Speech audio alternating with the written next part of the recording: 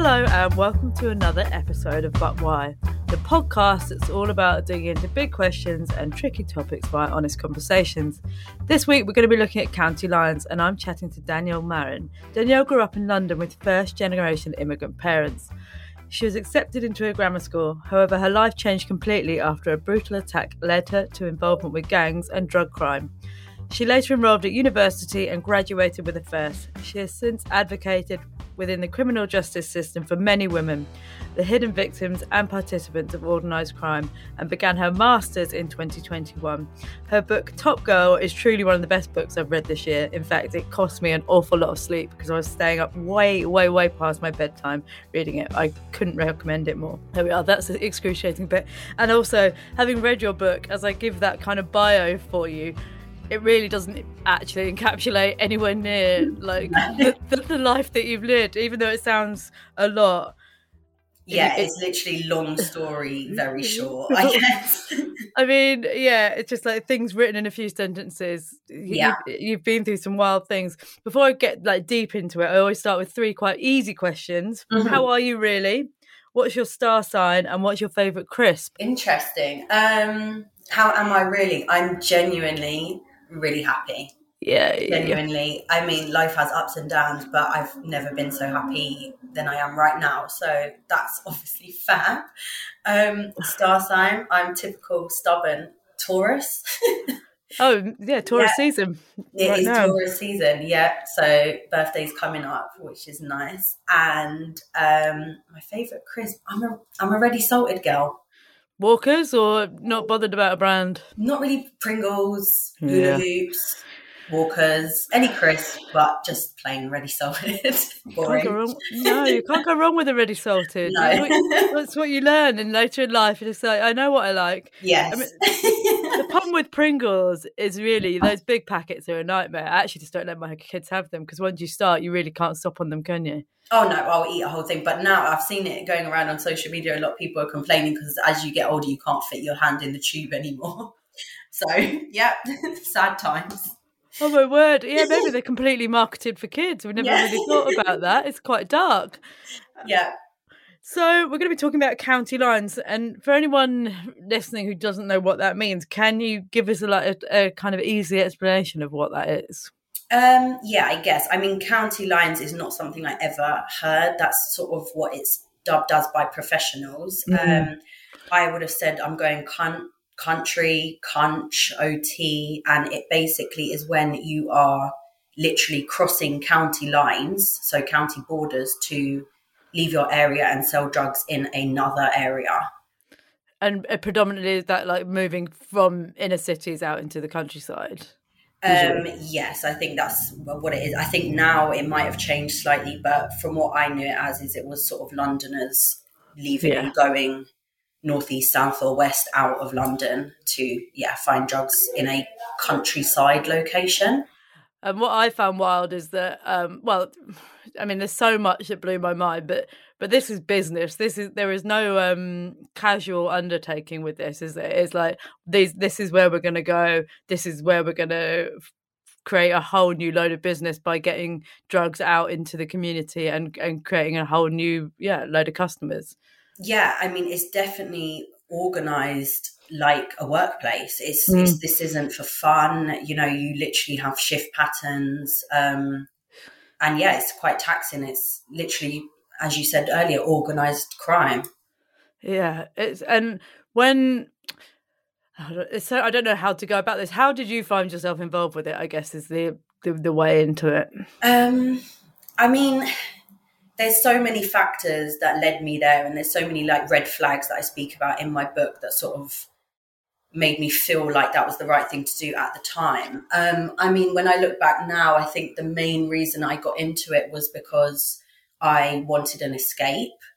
I didn't necessarily get into it for money or status at the start. I just wanted to leave London, get out of that sort of area that I lived in, and also forget that my son had just been taken away from me. So it was just something to keep my mind off that. And that's where it started. But I can't deny that the money side of it and the status side of it did keep me there longer than I should have been, I suppose. It's interesting that you say, like, to keep your mind occupied, and that ties back to what we're saying about the business side of it. It's busy work, isn't it? It's you could occupy hours of your life by doing tasks over and over and try and tune out of, I imagine, the pain that you were feeling. I think when you're in country, it's very high stress levels, it's very high pressure levels for, like you said, hours on end.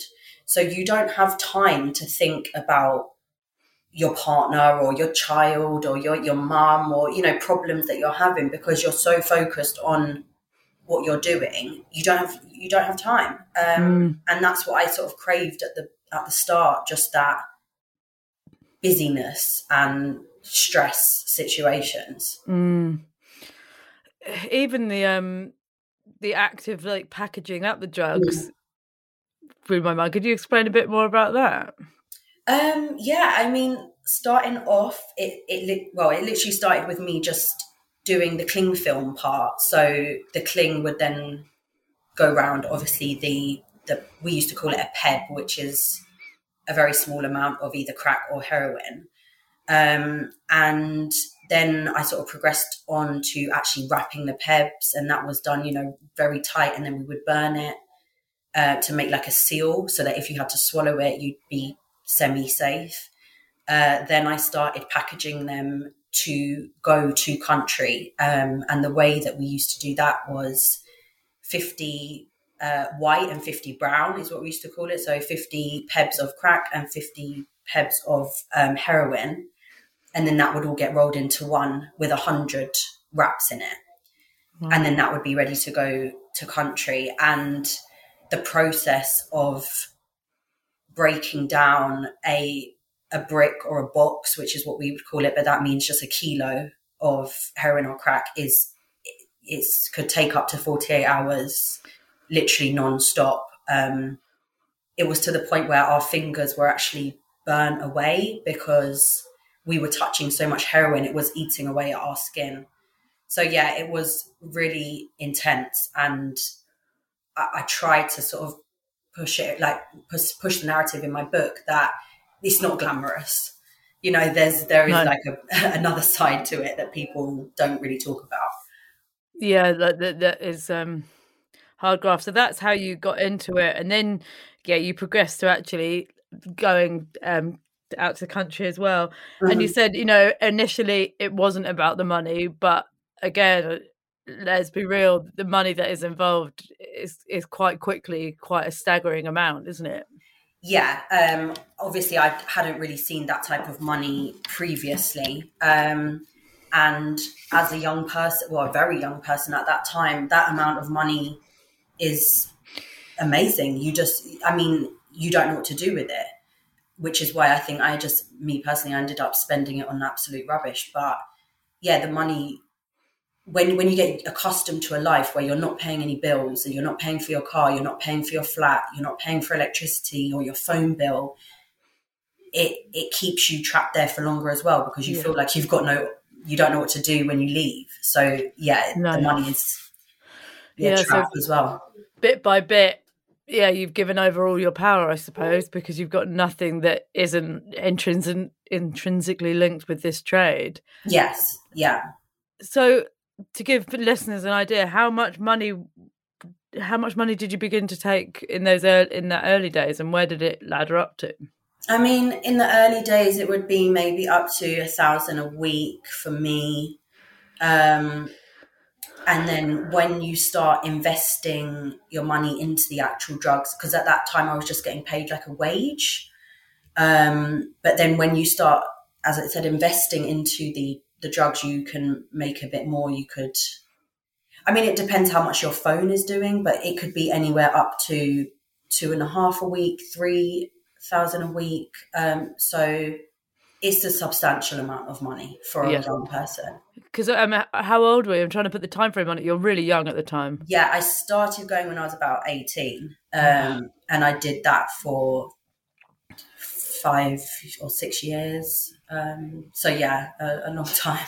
A long time and a lot of money for that age. Like huge amounts of money. And where I was so young, I had no concept of investing, or nobody ever told me, oh, invest your money in this or invest your money in that. I just literally was spending it as quickly as it was coming, which is why I speak about in the book that I left with nothing, essentially. No. Because, it's just wasting the money. Yeah, that it's kind of quite transient, isn't it? There's a bit that really stood out for me about you going to Harrods and trying to spend the money and that not going very well, but that someone higher up the hierarchy had a whatever I don't know if it's a black card, but the equivalent, and therefore you could get in. Could you tell me a bit more about that?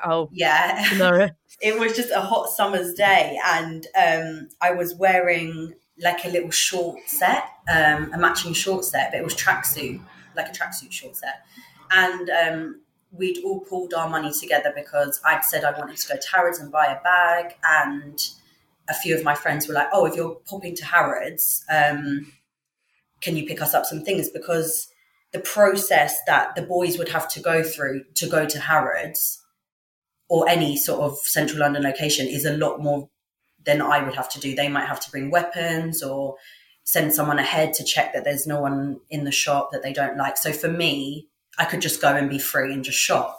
So everyone was like, oh, yeah, great. Well, I'm going to give you 5,000. And the other person, oh, I'm going to give you this 5,000 as well or whatever.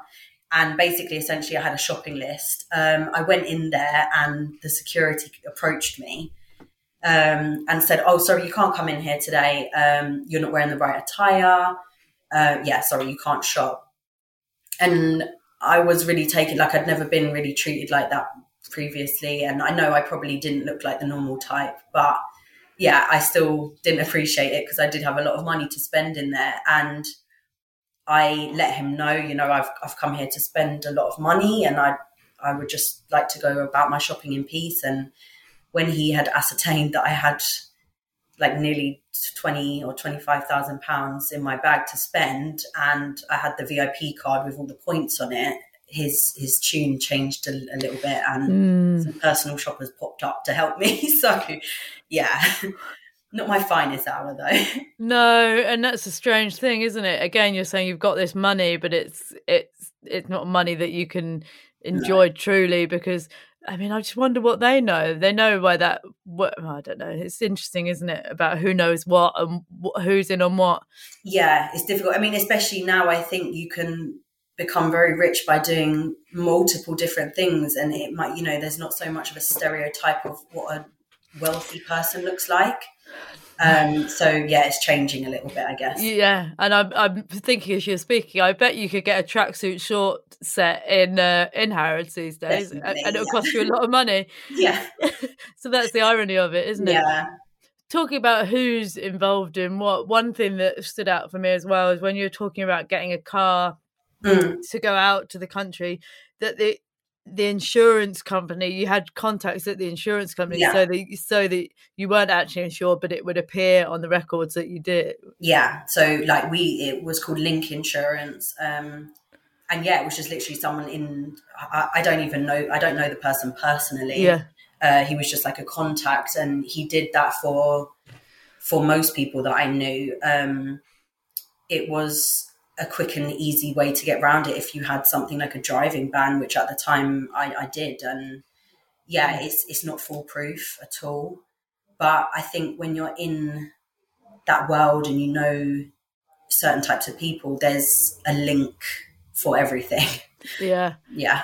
That's what stood out for me. Is like, yeah, I think it's something that really opened my eyes, that there's literally a whole different, especially because I live in London, I live in Peckham actually, there's a whole different world going on that the average person walking down the street has no idea about. 100 million %. Like there's literally contacts in every organisation you can think of. Yeah. Yeah. And would they'd be making money out of those transactions? Yeah, of course. So yeah, they would put the money that we paid was to that person, not to the insurance company. Right. So that's a nice side and hustle. that was £100 a month. So if he was doing 10 cars a month, it's quite a lot of money on top of his wage. So yeah. Yeah, he was probably a bit of admin and not much else. Yeah, so they definitely profit. But I mean, that's why these things crop up, because people are willing to pay to get around certain systems, I guess.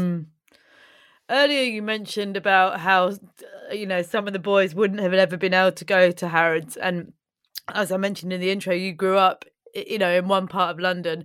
And from my understanding, that meant that basically that is where you stay. I know in the book you talked about you'd hardly ever been South or you'd hardly ever been East London because that just wasn't something that you'd do. It wasn't that for me per se. It was dangerous.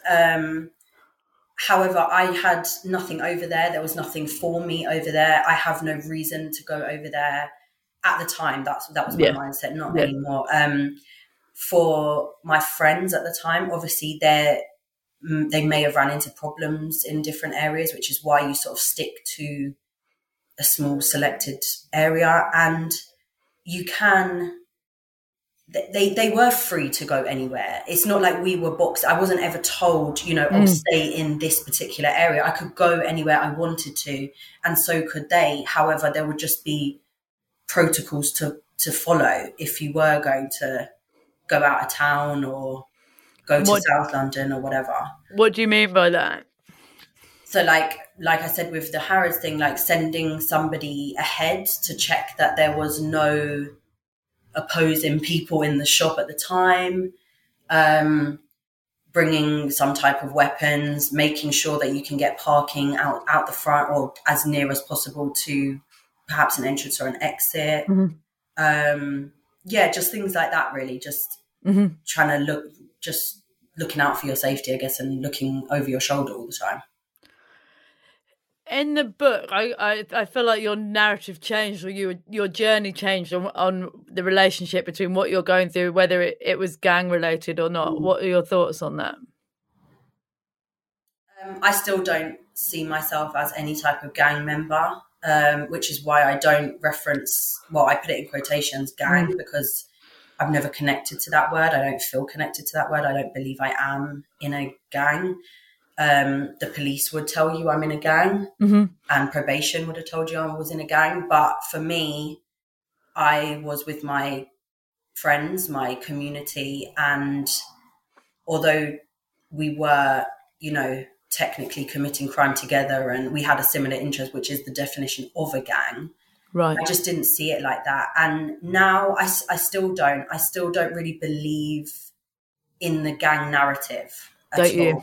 No, I just don't. It's groups of friends. These people have known each other for many, many years. Whatever happens within that circle may be violent, it may be criminal, but I just can't connect to the word gang at all, which is, I don't know, it might seem strange to some, but yeah.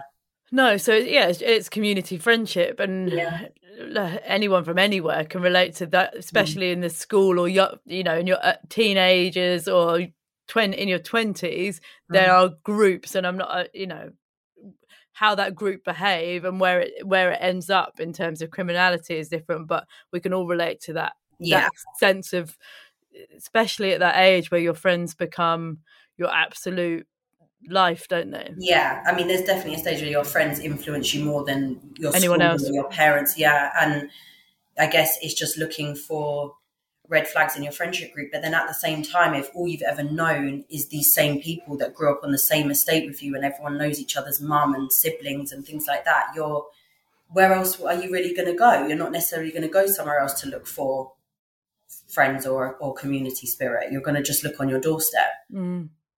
So do you feel like the gang narrative is just a projection to... Is it just a projection? It's hard to put into words. I mean, I'm not really in touch too much now with, these young people that are in so-called gangs. But back then there was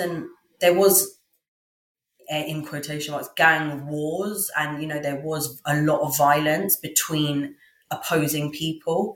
But I don't know. I'm not sure, especially now. I think it's really hard to pin down what a gang is and if it's a projection or if it's a social construct, or if people are now owning it and saying, yeah, we are a gang and this is what we want to do.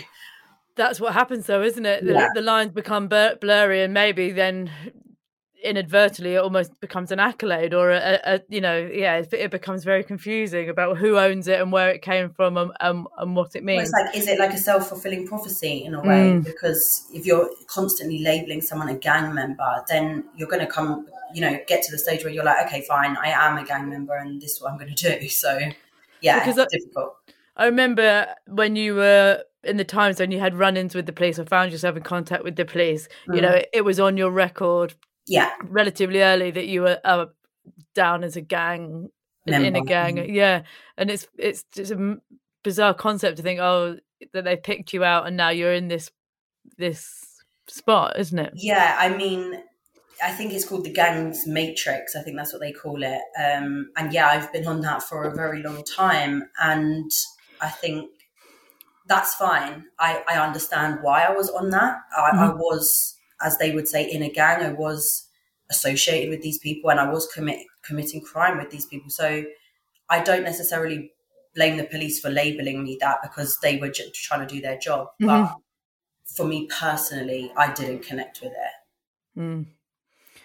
And what about being a girl in amongst this? Yeah. Were you quite rare to be doing this role as a girl, or was that unique to you? I saw, of course, other females, doing certain things, like maybe holding weapons, holding drugs, girlfriends and people's baby mums and things like that. That's the other females that I saw. When I was in country, there was no other females. It was just me. When it came down to wrapping, like readying up the drugs for country, that was just me. I was the only girl that had like a stake in the box of drug, like the brick of drugs. So yeah, I think I was pretty rare. I was quite in demand from other people as well to sort of work for their team. And it's kind of a blessing and a curse to be a woman in that world, I guess. Like, in some respects, I think it got me out of a lot of tight situations with police. Really? 100%. I think I flew under the radar very, very well. And at the same time, it has cons. I mean, when you come up, to an addict and they put a knife through the window and tell you give them the drugs for free, as a woman, that's quite threatening, whereas to a man, maybe not so much. So yeah, it's definitely got pros and cons, but I do think I have a rare insight into that sort of situation. Do you think the other people you were working with, they constantly saw you as the girl, or do you think that wasn't on their minds? Were you aware of your femaleness in that situation? Yes, I think I was. And I think there's certain things that, for instance, like having a shower, the males in the car or the house or wherever we were at the time, were not that bothered. But me, I was like, I want a shower. I want to, things like if you're on your period, you might need to go shop and get tampons, whereas they wouldn't need to stop. And just small things like that. And as a female, I'm not really so much then, but I quite like things like nails and hair. And I took time out to do that. When you're in country, you can't really do all of that. And so in those circumstances, I was very aware that I was female and I needed things that maybe the males didn't need. And I think they were quite aware of it as well. I was always asked, like, do you want to stop and go to the gym and have a shower? Do you want to stop and eat and things like that? So yeah, I did think they saw me as the girl, but I don't think there was any less respect. No. Well, because by sounds you'd earned it. And stop me if you don't want to talk about any of this, but there was also some like brutal attack and abuse of you in the middle of all this, wasn't there? Yeah. Are you talking about like the rape situation? Yeah. Yeah. Well, that happened prior. That was before I started going to country, and potentially one of the triggers or one of the red flags, I guess, that happened early on. Yeah, it was a horrific attack, and I think it shaped my life for quite a while and shaped my decisions for quite a while. And again, you were really young when that happened, weren't you? I was 15 when that happened, yeah. Yeah. Very, very young, too young to be around that sort of situation, basically, yeah. So, because for listeners, I'm trying to go back a few steps, because you're at school and then you got into a grammar school, which was that out of London, or was it just...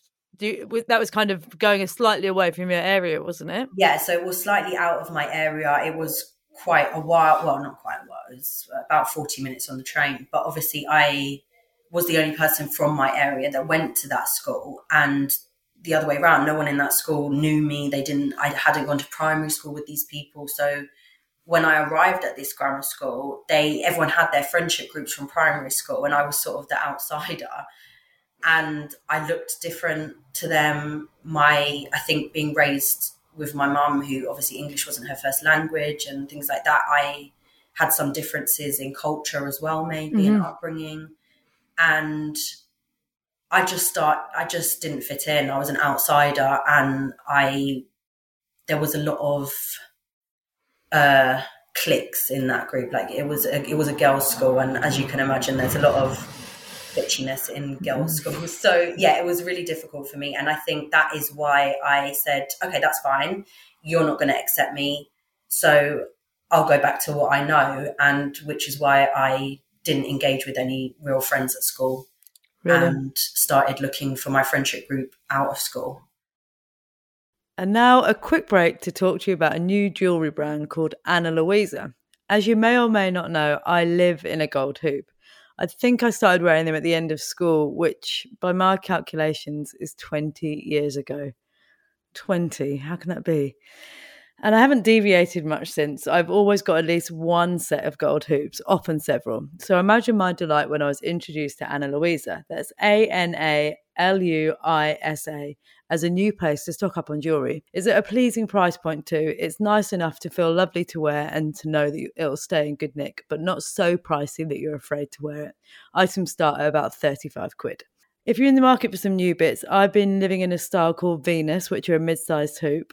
Also look at the Suzanne Huggies. It's what I've currently got in my second and third piercings. And that's not all. I've got a cheeky discount code for you too. Using ButWhy will get you 10% off, and there's a link in the show notes to make it even easier.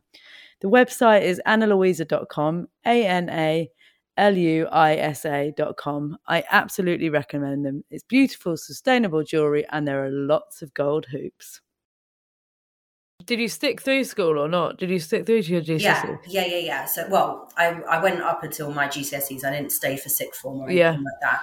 I don't know how I managed to scrape through my GCSEs. I mean, I remember on my leaving day, which I think is, I can't remember what year it is now. I think it's like year 11 before you go on leave for like study leave or whatever. And I couldn't attend because I was at the police station doing an interview about these men that had raped me. So yeah, it wasn't like, I'm shocked I even got the GCSEs I got 10 GCSEs, all A to C, which was a miracle in the circumstances. So yeah, I did go all the way in school, but yeah, what you were saying, how it links into sort of the rape situation, is that's why I started chilling with those people, because I just didn't find my people at school. And so you felt it's quite hard. It's really difficult to go to school, even if you've got your crew outside of it. Most of your day at that point is in school, and if you're feeling like an outsider, you do one of two things: you try and fit in, or you think, as you did, like, I'm out. For me, just to rebel. And I think, like, even where by the time I got home from school, a lot of my friends had already, from like back home, they all went to the same school, so I was almost a bit not pushed out, but I didn't feel like I fit in there either anymore. So it was quite difficult at that point. I didn't really know where I belonged, I guess. Yeah, it's really hard for any teenager, because all you want to be, like, as an adult brain, you go, oh, it doesn't matter, be yourself. but you don't. You want to just be in the and to miss out on that after school bit, which is like the bit, isn't it? I think sounds stupid, like, talking about it now, because it's just like petty teenage stuff. But when you're in that moment, when you're like 13 and 14, it's like your whole world. Everything. Yeah, and I think people really forget how young teenagers are. Like, although Yeah. you feel grown up in yourself, the further away you get from it, the more you're like, oh my word, I didn't have a clue, even though I thought I did. Yeah.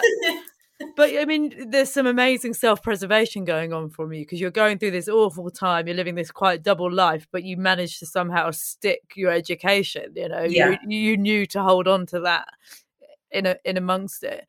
So then, yeah, the rape happens.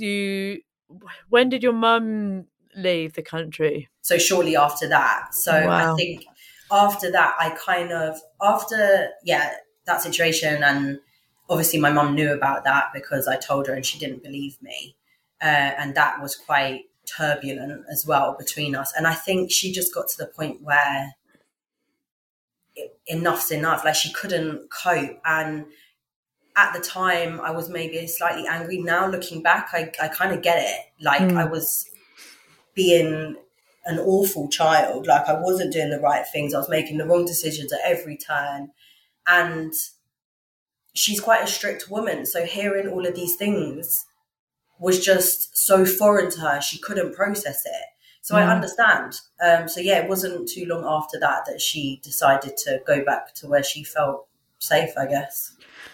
And it's amazing that you have compassion for that, because, yeah, she's making the judgment based on what she's got in front of her, I suppose. So then suddenly, yeah, here you are, not very old at all, left to fend for yourself, for want of a better word. Yeah, 100%.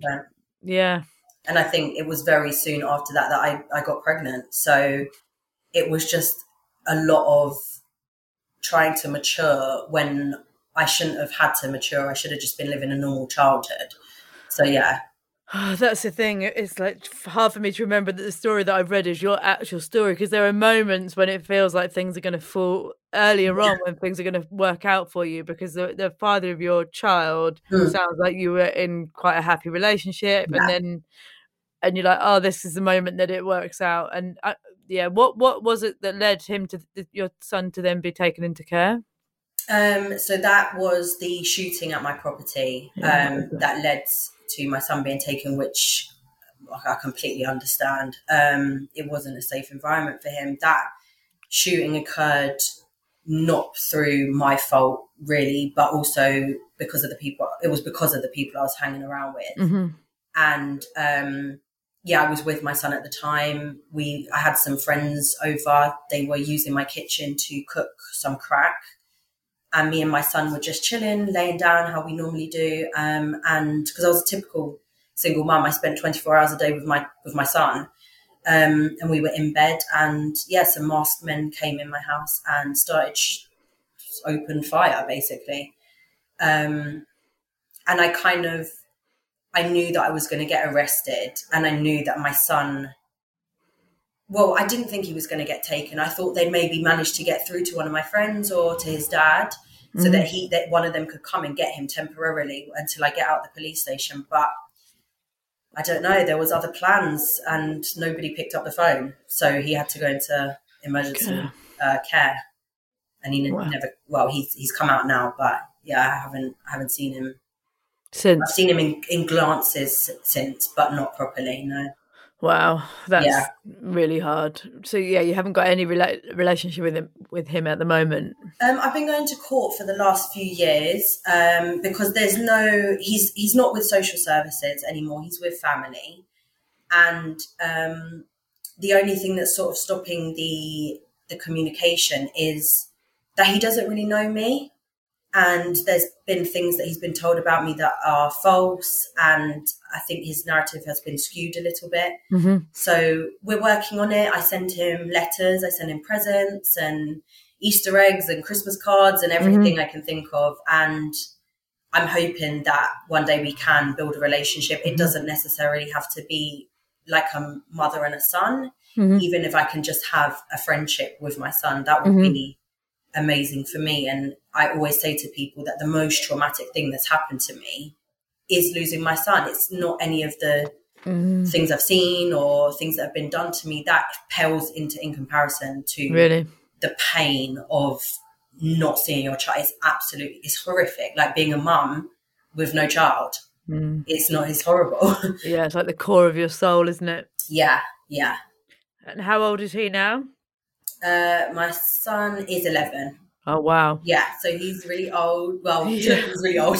To Yeah, me, that's really old for like yeah, the little boy that I birthed. yeah. To him being 11 is crazy, and him going to secondary school. And yeah, I'm glad I can be there at a distance at least for now. And yeah, let's keep my fingers crossed that we Yeah. can build a bond.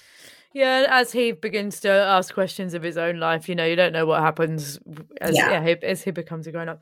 So I think the important bit we haven't touched on is the turning point from you being deeply in dealing drugs and in that world, and to eventually getting out. Tell the listener how that went. It was a bit rocky. I was arrested in country, and with my co-defendants, they got released and I got charged for I think about 4 offences. Luckily the judge said, I won't give you a custodial sentence because I feel like this isn't you, but if I see you back here, you will go to prison. So I was like, okay. And I think it just clicked in my head, like I was getting older now. I was starting to be more aware of the world. And I thought to myself, you need to take this opportunity because you might not get it again. And I had an absolutely amazing probation officer. Like, we speak to this day. She is a good friend, and she was so relatable. And she literally just walked into the probation office and she was like, I don't know what you're doing with yourself. She was like, you're ridiculous. You need to stop doing what you're doing because this isn't you. You're better than this. Like, you don't need to be here. And it was just the way she said it that I was like, she's right. Like, I don't need to be here. And then somebody else got involved from another agency called Advance, and she was an amazing key worker.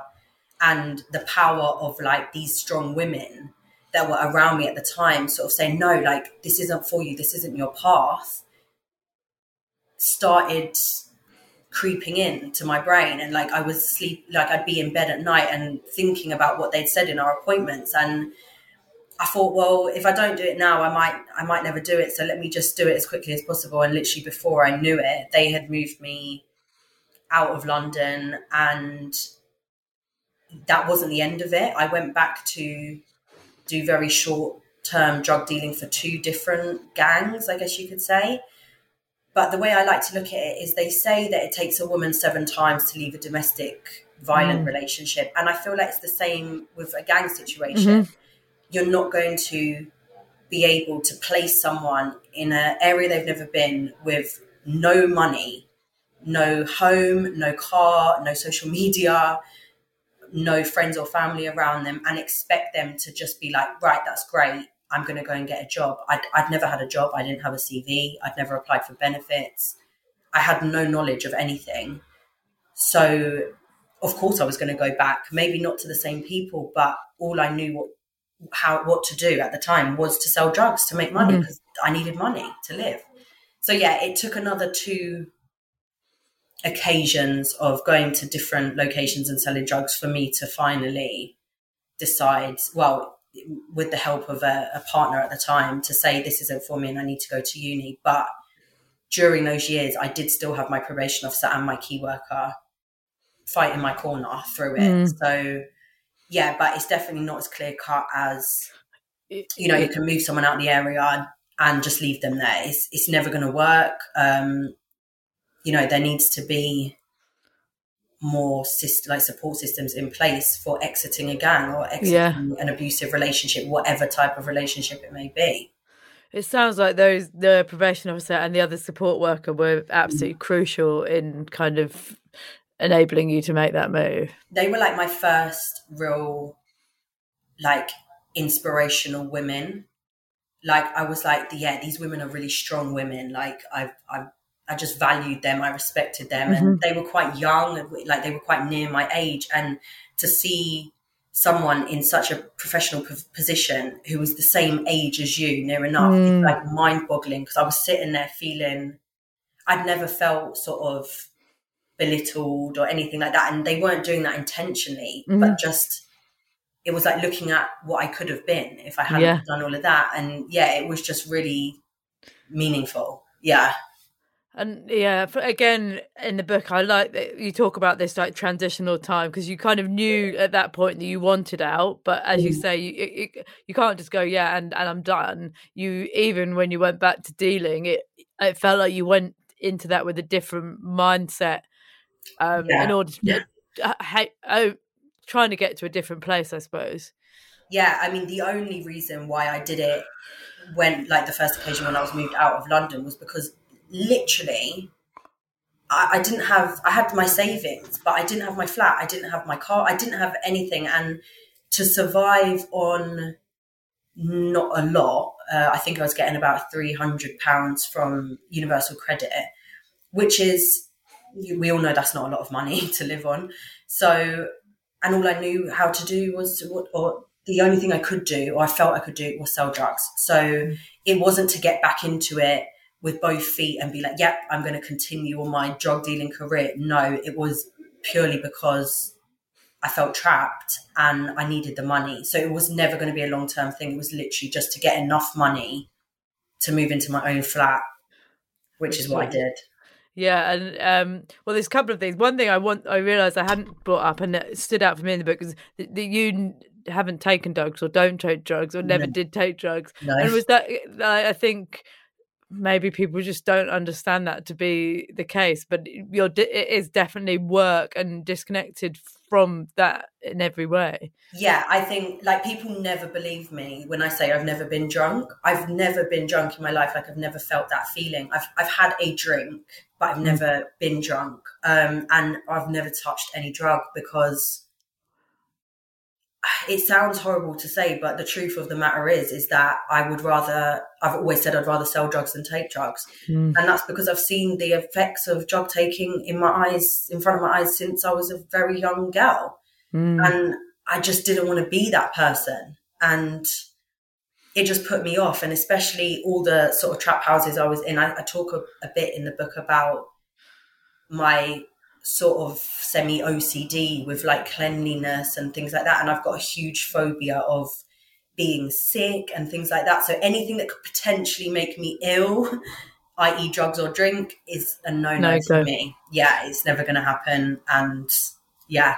How did that sit with seeing people who are, if they're far down the addiction line, then they are not well at all?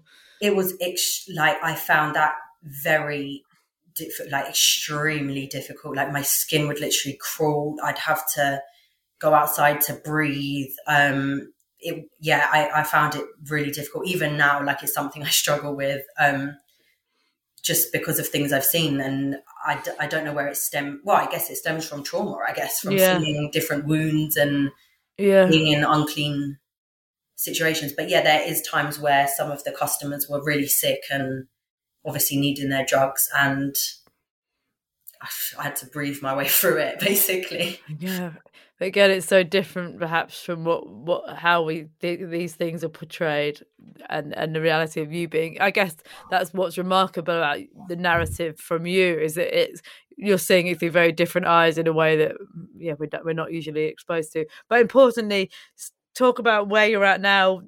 Life on the other side of all of this. Life is really, really great. I mean, I think it's not mentioned in the book at all, but after that, after I did get out, I did actually spend a few years in quite a violent relationship, which is quite a shame. So it didn't really end, my story didn't really end there, but now I've got an amazing partner. I have a really strong relationship with my mum. I've got really good friends at uni. Life is just great. I love my work. I love speaking to my girls, I call them, which is like my clients. And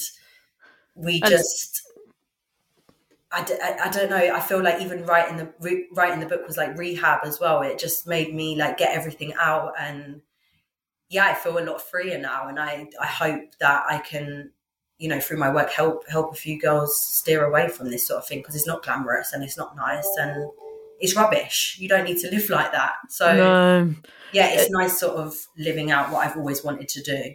So is that what your work is now, working with girls who are versions of you?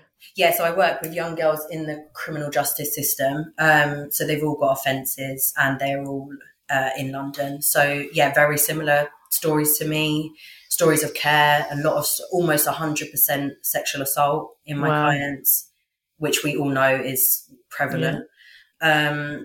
So yeah, they are me. They're younger versions of me. And so I hope that I am that probation officer for them. Yeah. Because that genuinely changed my mindset. And I think young girls need strong females to look up to and to learn from. So yeah, I'm really enjoying it. And I guess not everyone can say that they love their job, but I do love my job. And yeah, everything's really good, actually.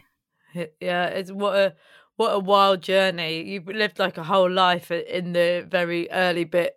Yeah.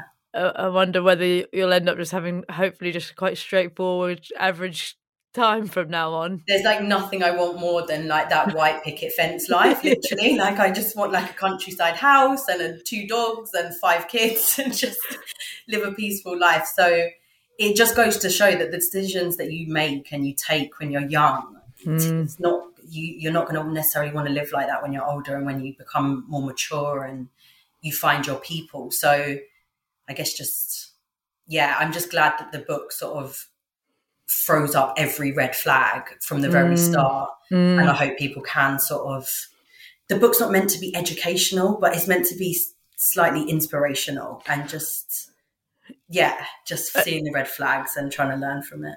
That's the thing, isn't it? Yeah, you're reading it and you're like, oh, here we go. You can just see it unfurl. And yeah, even if I've not lived a life involved in all that crime, but you can see how the trajectory, especially for a female teenager, these little moments in your life just send you further and further and further down a line. But importantly, it's so easy to write either yourself off or other people off that this is the life that you're destined for now. But as you're a perfect example, and hopefully the girls that you work with are, as much as things can wiggle off the wrong way, they can wiggle back to something else. No, 100%. And I think that's why it's important to talk about it, because I don't think, women are still hidden victims in this gang sort of life. So let's talk about it and let's, put that out there so that instead of being criminalized, they can maybe be treated more as victims of exploitation and things like that. So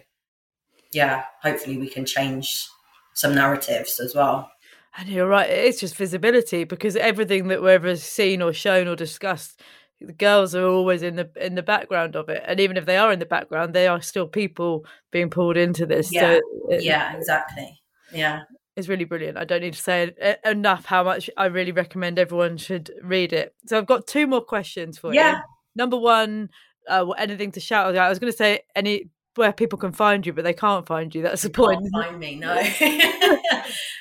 No, I'm glad you brought it up. I'll just quickly say the reason that I wanted to be anonymous is for no other reason other than my son.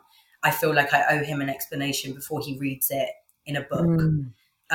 So yeah, that's why I chose to not give my real name and things like that, just to protect my family and my child, I guess. But yeah, no finding me, unfortunately. No, see, I always go follow them, go find them. Don't go and find this girl, unfortunately. Yeah, it's strange for me because I had an image of you from the book and then I can see you and it's like, oh, yeah, you. Is it the same? Do you feel like it's the same, or was it what you were expecting? No, you seem quite young now, so and you're not. You're not. You just look good. You look good. For the listener, you came on mic and I'm all over the shop. This girl looks put together. You look like you've got your shit together, even if you feel like you don't. Yeah, I don't know what I pictured. I guess because you're writing and I'm seeing things through your eyes, so you quite often don't think about what you look like in it. Yeah. I can't believe this stuff. When you read the book back for the first time, when you read the first manuscript, did it feel like your life, or were you just like, do you feel one step removed from it now? Well, the confession I have to make is that I've not read it back cover to cover. I've not read it back since it's been put together.